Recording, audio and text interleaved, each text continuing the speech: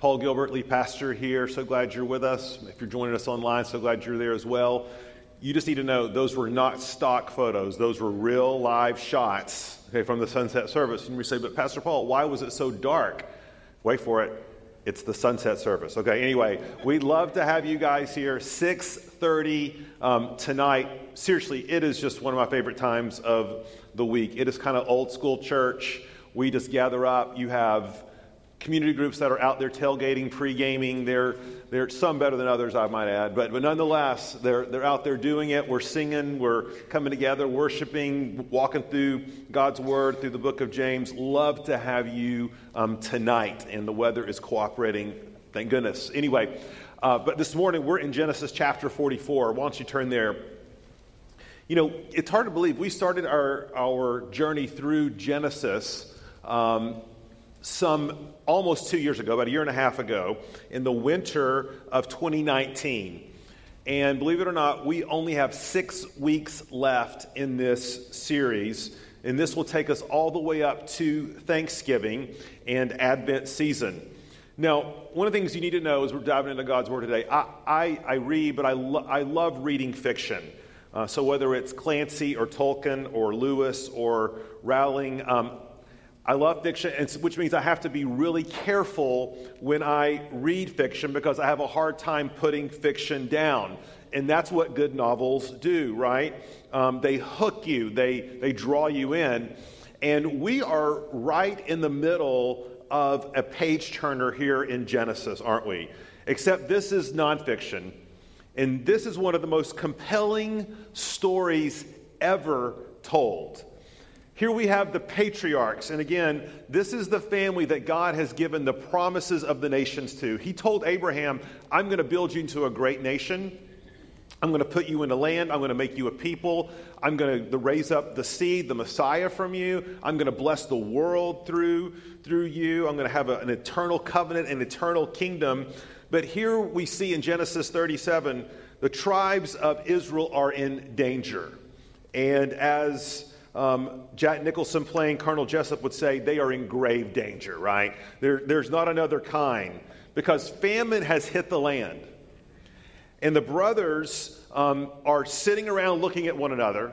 They don't know what to do. The royal family is in serious, real jeopardy of being exterminated. And they are sent by their father to Egypt to find food. Now, what's interesting is that Egypt is 1.5 times the size of the state of California. And they go to Egypt, and who do they happen to run into? Well, what do you know? Their long-lost brother, Joseph. Now, of course, Joseph, 20 years prior, had been betrayed by these very brothers, sold into slavery, shipped off. They had lied, covered it up, broken their dad's heart, pretended like Joseph had been eaten by wild animals, and here they find Joseph, but they don't recognize him. But guess what? He recognizes them. And here they are, hands out, in desperate need of salvation and grace and grain. Little do they know that this second most powerful man in the nation, in the world, is in fact the brother they have betrayed, and he is the only one that can save them. What will he do? Now, this is this is intriguing, right? This is a page turner. And as we've seen, he sends them home with food, but he also sends them home with a test because he makes them leave Simeon with him as a hostage. See, Joseph knows this famine is not a year, not a two, it's going to be 7 years. And if those brothers want more food, they're going to have to come back down to Egypt, and he wants them to bring Benjamin, his long-lost true brother. And as we've seen, they spent 2 years, this is where we left off last week, 2 years back in Canaan, but now the grain has run out. And Jacob's like, you've got to go back, you've got to find it. And they're like, but we're not going back unless we bring Benjamin. And in a stunning role reversal, we see Judah last week offers up his life as a surety, as a guarantee, as a deposit for the life of Benjamin. Now is the decisive moment. It's the decisive moment. It's the fulcrum. It's the pivotal point of the whole story. They have now returned to Egypt. and they've come back to Joseph, and he's treated them like royalty. They've been feasting. They've got Simeon back, and they're getting ready to go back home and ride home triumphantly. But God has yet one more test for them. And so we're going to divide up our passage this morning into two sections. I'm going to read the first section, and we'll talk about it. Then I'll read the second section, and we'll talk about it. But the first section, verse 17 verses, we're calling Joseph's strategic testing. And so let me read, and then we're going to unpack it. Here we go. Then he commanded, this is Joseph, the steward of his house, fill the men's sacks with food as much as they can carry, and put each man's money in the mouth of his sack, and put my cup, the silver cup, in the mouth of the sack of the youngest with his money for the grain. And he did as Joseph told him. As soon as the morning was light, the men were sent away with their donkeys. They had only gone a short distance from the city. Now Joseph said to his steward, "Up, follow after the men, and when you overtake them, say to them, 'Why have you repaid evil for good? Is it not from this that my Lord drinks, and by this that he practiced divination? You have done evil in doing this.' When he overtook them, he spoke to them these words, and they said to him, 'Why does my Lord speak such words as these? Far be it from your servants to do such a thing. Behold, the money that we found in the mouths of our sacks we brought back to you from the land of Canaan. How then could we steal silver or gold from your Lord's house? Whichever of your servants is found with it shall die. And we also will be my Lord's servants.' And he said, 'Let it be as you say. He who is found with it shall be my servant, and the rest of you shall be innocent.' Then each man quickly lowered his sack to the ground, and each man opened his sack. And he searched, beginning with the eldest and ending with the youngest. And the cup was found in Benjamin's sack. Then they tore their clothes, and every man loaded his donkey, and they returned to the city. When Judah and his brothers came to Joseph's house, he was still there. They fell before him to the ground. Joseph said to them, 'What deed is this that you have done? Do you not know that a man like me can indeed practice divination?' And Judah said, 'What shall we say to my Lord? What shall we speak? Or how can we clear ourselves? God has found out the guilt of your servants. Behold, we are my Lord's servants, both we and he also, in whose hand the cup has been found.' But he said, 'Far be it from me that I should do so. Only the man in whose hand the cup was found shall be my servant. But as for you, go up in peace to your father.'" Let's pray. Lord, let us be able to see, give us the eyes to see your divine initiative, saving grace in this story. Father, we are just like the brothers. We are blinded by sin. We are walking oftentimes in the consequences of our choices, and the situation looks hopeless. But yet, Lord, because you love us in Christ Jesus, you have a redemptive plan for us, and we need you this morning to open our eyes to it. Lord, we ask that you would unpack this word into our hearts this morning. In your name we pray. Amen. Now let me dip into the Harry Potter universe just for a second. If Joseph were placed by the sorting hat into one of the four houses of Hogwarts, he would undoubtedly be, what? A Slytherin, right? Sneaky. Now, if you don't know what I'm talking about, there's never too late to read those books, okay? I was 36 when I started. But here is Joseph, sneaky, crafty, cunning, clever. Joseph is engaging in some masterful spiritual strategery in this scene. And it is a final, make no mistake, a final strategic test. Now remember, last week, Genesis 43, the brothers have feasted. They have Simeon with them. They're going home with a full sack of grain. Verse 3 tells us that they are sent off early in the morning. Here in this chapter, listen, you got to think about how you would feel if you're the brothers. They're ready to ride like the wind to be free again, right? They've got such a long way to go. Never mind. I won't keep going. They're done with Egypt. I mean, they are not going to let the door hit themselves on the backside on the way home. But little do they know that Joseph had the steward deceptively plant Joseph's silver cup in Benjamin's bag. You see, 22 years prior to this, Joseph had been sold for what? 20 pieces of silver. What's Joseph up to? Let's keep going. Verse 4, it says, the steward rides out, again, catches up to the brothers, accuses them of stealing the cup, and they are genuinely dumbfounded. They may be guilty of a lot of things in their life, but this is one of those things they're really not guilty of. They're dumbfounded, and they're saying, why in the world would we travel all the way back from Canaan and return the money we found in our sacks only to steal this little silver cup? What would make you think that we would do this? In fact, we are so sure of our innocence. We have such a clean conscience with this, we pledge our lives. If you find this cup, kill us, take us as slaves. We are innocent. And you can imagine the drama of how each of those bags were being searched. I mean, the steward here, he's a great game show host, right? He starts with the oldest, gets him to open his bag, and they work their way all the way down to the end. And you know that as they keep going, the brothers are having this palpable sense of relief, okay? Because, of course, I mean, Zebulun or Issachar, I mean, maybe they would steal the cup, right? But not Benjamin, okay? Come on, the golden boy, Benjamin. But imagine their relief turning to absolute horror at finding in the bag this cup of the very person that they were most desperate to protect.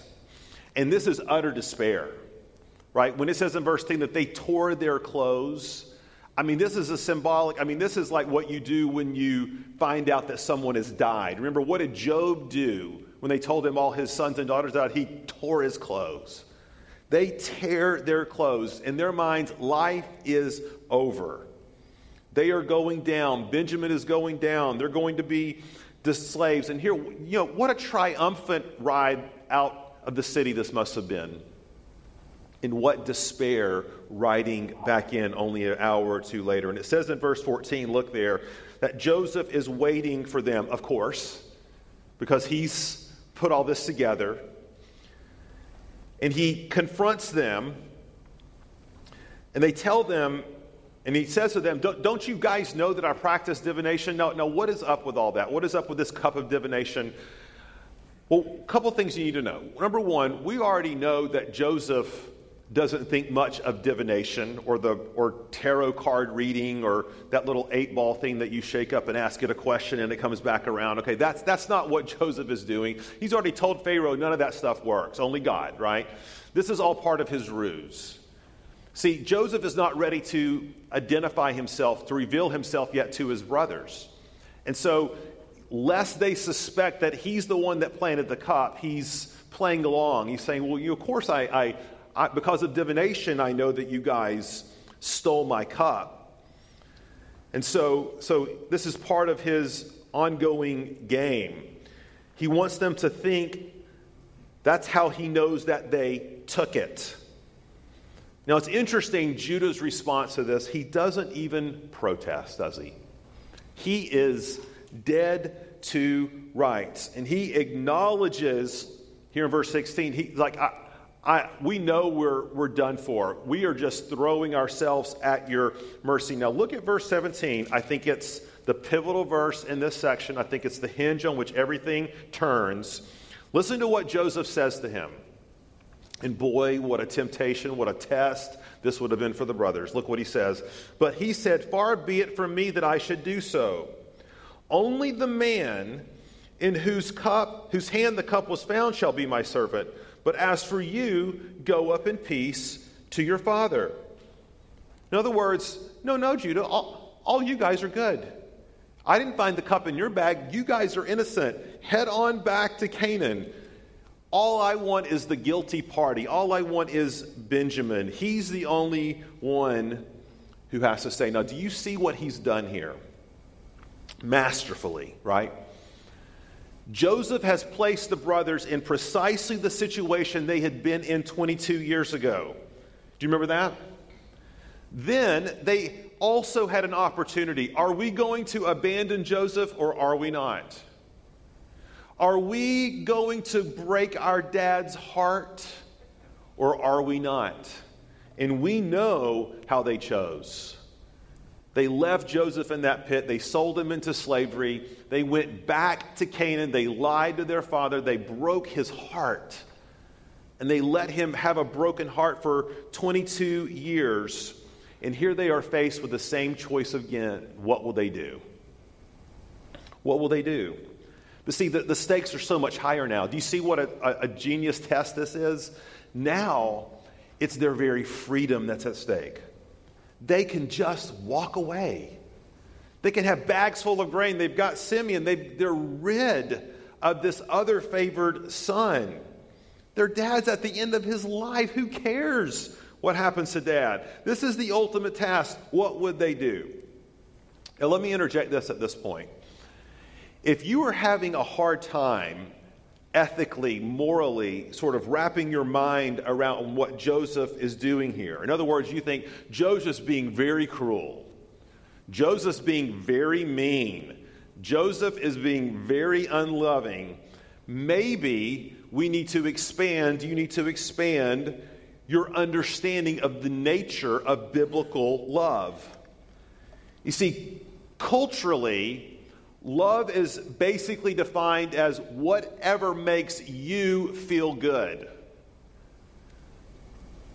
Lots of yeses, rare no's, unless it benefits me somehow. And by the way, we cannot help but as a people to breathe that cultural air. We live in this world. Of course we're going to be influenced by it. Of course we're going to be impacted by it. But yet that is not how the Bible defines love. Romans 12:9. Here's what Paul says. Let love be genuine. How? Abhor what is evil. Hold fast to what is good. You see, Joseph wants the brothers' love to be genuine. And in order for their love to be genuine, the evil has to be abhorred. It has to be rooted out. Joseph is getting ready to love them Proverbs 26 style. Proverbs 26:5 says this, answer a fool according to his folly, lest he be wise in his own eyes. Let me explain what that means. Guys, if someone is living a secret life full of secret sin, maybe they're having multiple inappropriate relationships. They are someone who is skilled in the art of deception. You can't engage that person as if they are going to tell you the truth about what they're doing. Okay? That's the whole point.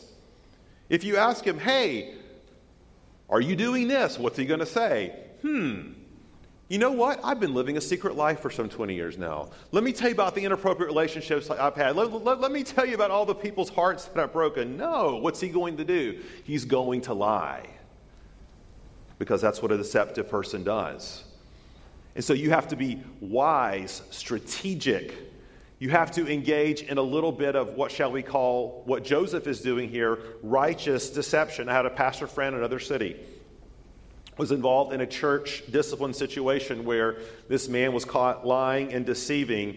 And he had said all the things that you say, right, when you're caught in that. And he was feigning being sorry, but they suspected, there's something that doesn't pass the sniff test here, right? We're not getting the whole picture. And so they did their own little investigation. Trust but verify, Ronald Reagan said, right? And they had a crucial meeting. And they came down, they said, no, tell us, is this everything? Because if there is something else you haven't told us, now's the time, right? I mean, come on, the window of mercy and grace is now open. If you tell us now, it's going to go so much better than if you don't tell us now. And you break trust again, and a person was like, oh, yes, I've told you everything, and I've been honest, and all these sorts of things. But little did he know they had done their own investigation. And then they said, well, what about this? He's like, oh, well, I forgot about that, right? I forgot about that one. And they go through the whole thing, and they're like, okay, now, is there anything else? Tell us now. And that repeats itself 2, 3, 4 times. Why were they doing that? See, instead of blindly trusting where trust had already been lost, they had to find out, is this man's repentance true? Or is just another part of his game? You see, for there to be true reconciliation, biblical reconciliation, Jesus tells us there has to be repentance. You see, what would have happened if Joseph had come up to them and said, hey guys, I really know who you are. Tell me, are you sorry for what you did? What are they going to say? No. What are they going to say? Of course they're going to say we're sorry. But are they saying that because they're afraid of consequences? Is this a worldly sorrow that leads to death? How does Joseph know? How do we know? Is this a godly sorrow that leads to repentance? Because one of the key features of true repentance and true confession is coming forward with information that was previously undisclosed and not merely discovered. In other words, if the person is just sort of concocting a story to meet every piece of evidence, that new piece of evidence that comes to the light, is it just this, it just kind of, this truth just sort of slips out and is discovered per chance? Guys, that's not true repentance. True repentance, true confession is coming forward and saying, as Judah does, I am the man. This is me.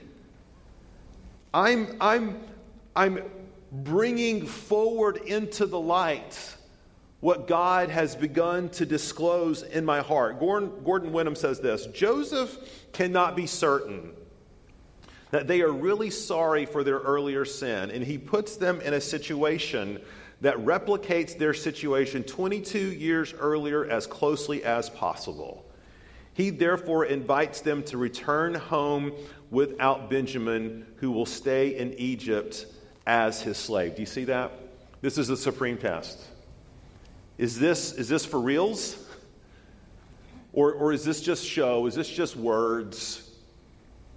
And Joseph, by the grace of God, is bearing down in his life. And let me just say something, folks. If you find yourself in the middle of this kind of situation, which can be very complex and difficult to sort out, we would love to walk alongside of you in prayer and counsel and wisdom. But if you are someone who has been on the receiving end of this, maybe you're there right now, and you just feel like your whole world is collapsing. You just feel like God's just bearing into your soul. Can I just encourage you with something? This is the grace of God. This is the love of God. God doesn't discipline those who are not as part of his family. God disciplines those he loves. God disciplines those that he wants to conform into his image. And I believe this is what he's doing with the lives of these brothers. I think this is what he's doing with Judah, as we're going to see. Let's keep reading. Second point, Judah's substitutionary transformation. We're back in verse 18. Let's keep reading. Then Judah went up to him and said, "Oh, my Lord, please let your servant speak a word in my Lord's ears, and let not your anger burn against your servant, for you are like Pharaoh himself. My Lord asked his servant, saying, have you a father or a brother? And we said to my Lord, we have a father, an old man, and a young brother, the child of his old age. His brother is dead, and he alone is left of his mother's children, and his father loves him. Then he said to your servants, bring him down to me, that I may set my eyes on him. We said to my Lord, the boy cannot leave his father, for if he should leave his father would die. Then you said to your servants, unless your youngest brother comes down with you, you shall not see my face again. When we went back to your servant, my father, we told him the words of my Lord. And when our father said, go again, buy us a little food, we said, we cannot go down. If our youngest brother goes with us, then we will go down, for we cannot see the man's face unless our youngest brother is with us. Then your servant, my father, said to us, you know that my wife bore me 2 sons. One left me, and I said, surely he has been torn to pieces, and I have never seen him since. Stop just for a second. Do you know this is the first time in 22 years Joseph finds out what people back home really thought happened to him? Can you imagine? Oh, they think I was torn to pieces. Oh, That's why he hasn't come looking for me. Oh, it didn't make sense 22 years ago now, Lord, but it makes sense now. Verse 29.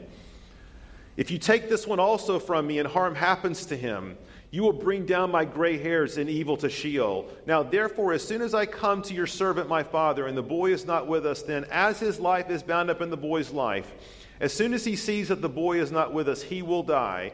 And your servants will bring down the gray hairs of your servant, our father, with sorrow to Sheol.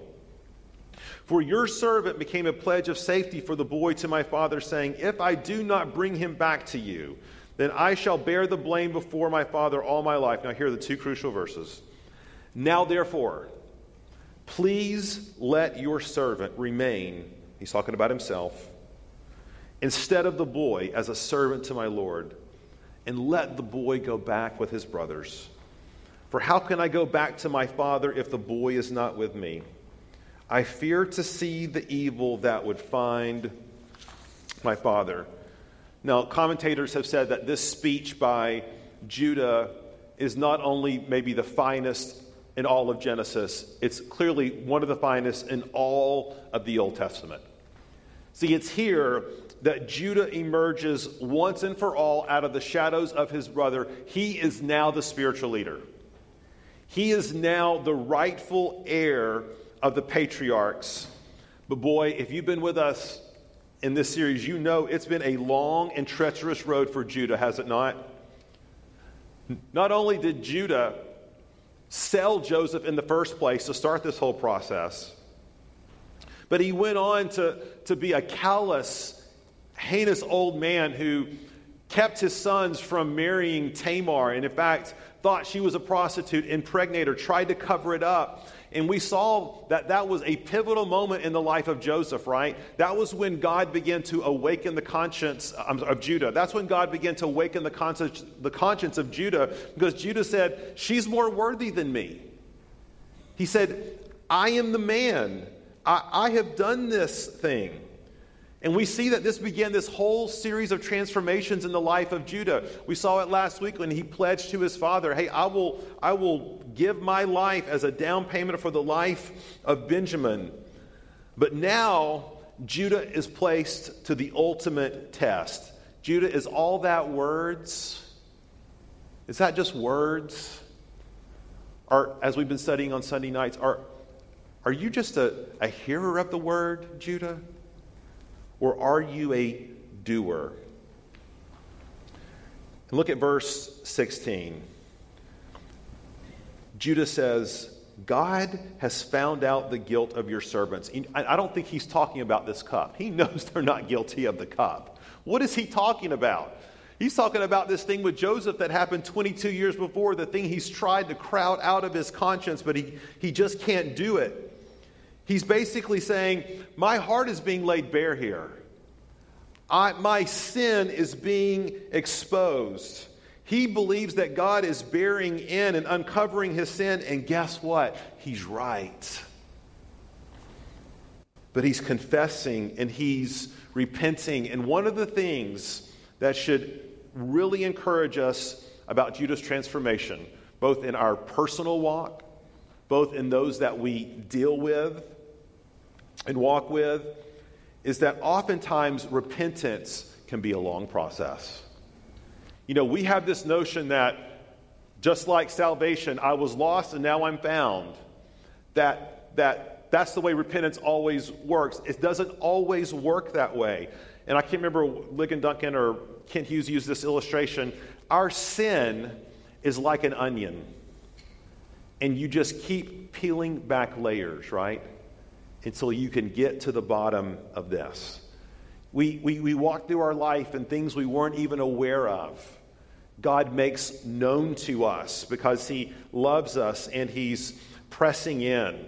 And we can be encouraged by Judah's transformation that it takes some years here before God finally gets to the root. And sometimes repentance works that way. But Judah's repentance here leads him to do something extraordinary. He offers himself up in the place of Benjamin. Now something we have to remember here, right? something we have to remember is that Judah doesn't know who he's talking to. Judah doesn't know the end of the story. Judah doesn't have the perspective of the narrator. He doesn't know that this is really Joseph. He doesn't know that Joseph is going to extend the olive branch and everything's going to be great and we're going to be talking about it 3,500 years later. Judah doesn't know any of this. All he knows is, what's the next right thing for me to do in my repentance? I gave my word to my dad.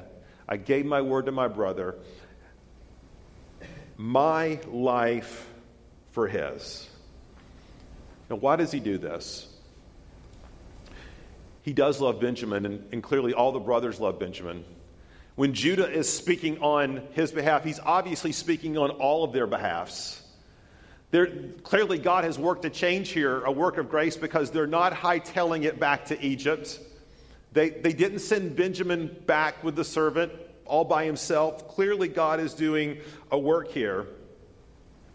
But I think what really tugs at Judah's heart here is his love for his father. Think about this. For 22 years, his father has lived in agony, and Judah is saying, I'm not going to let it happen again. You see, all this sibling rivalry stuff, by the way, folks, it's not about the brothers, it's about the dad.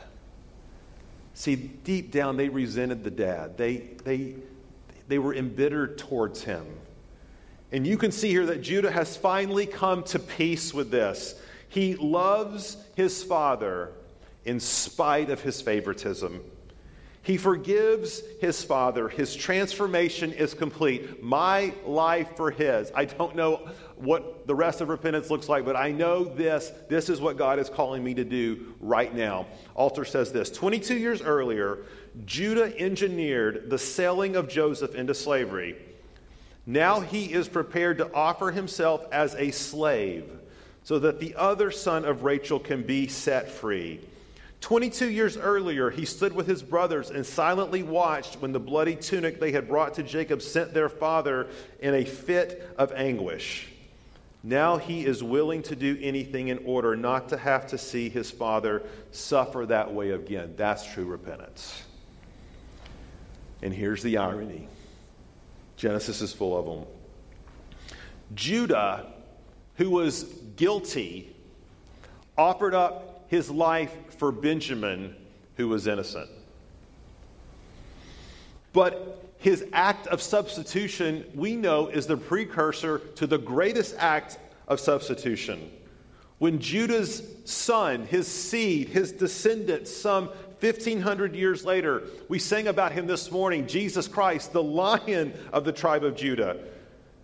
This was not the guilty giving up his life for the innocent. No, the rightful heir, the Lion of the tribe of Judah, Jesus Christ, was the innocent giving up his life for the guilty.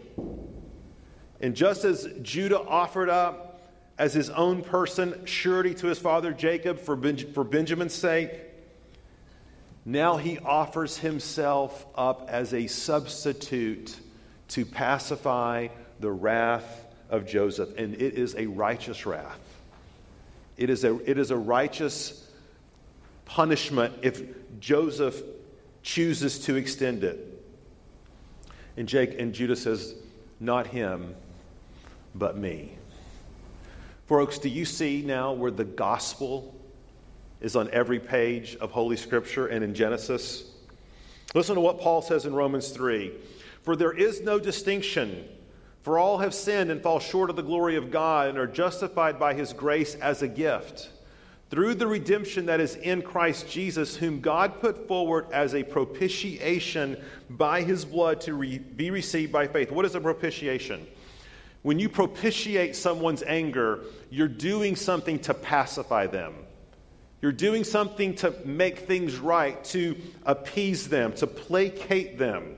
You are putting something forward, sort of as a peace offering, right? Judah is putting himself forward to Joseph to appease him.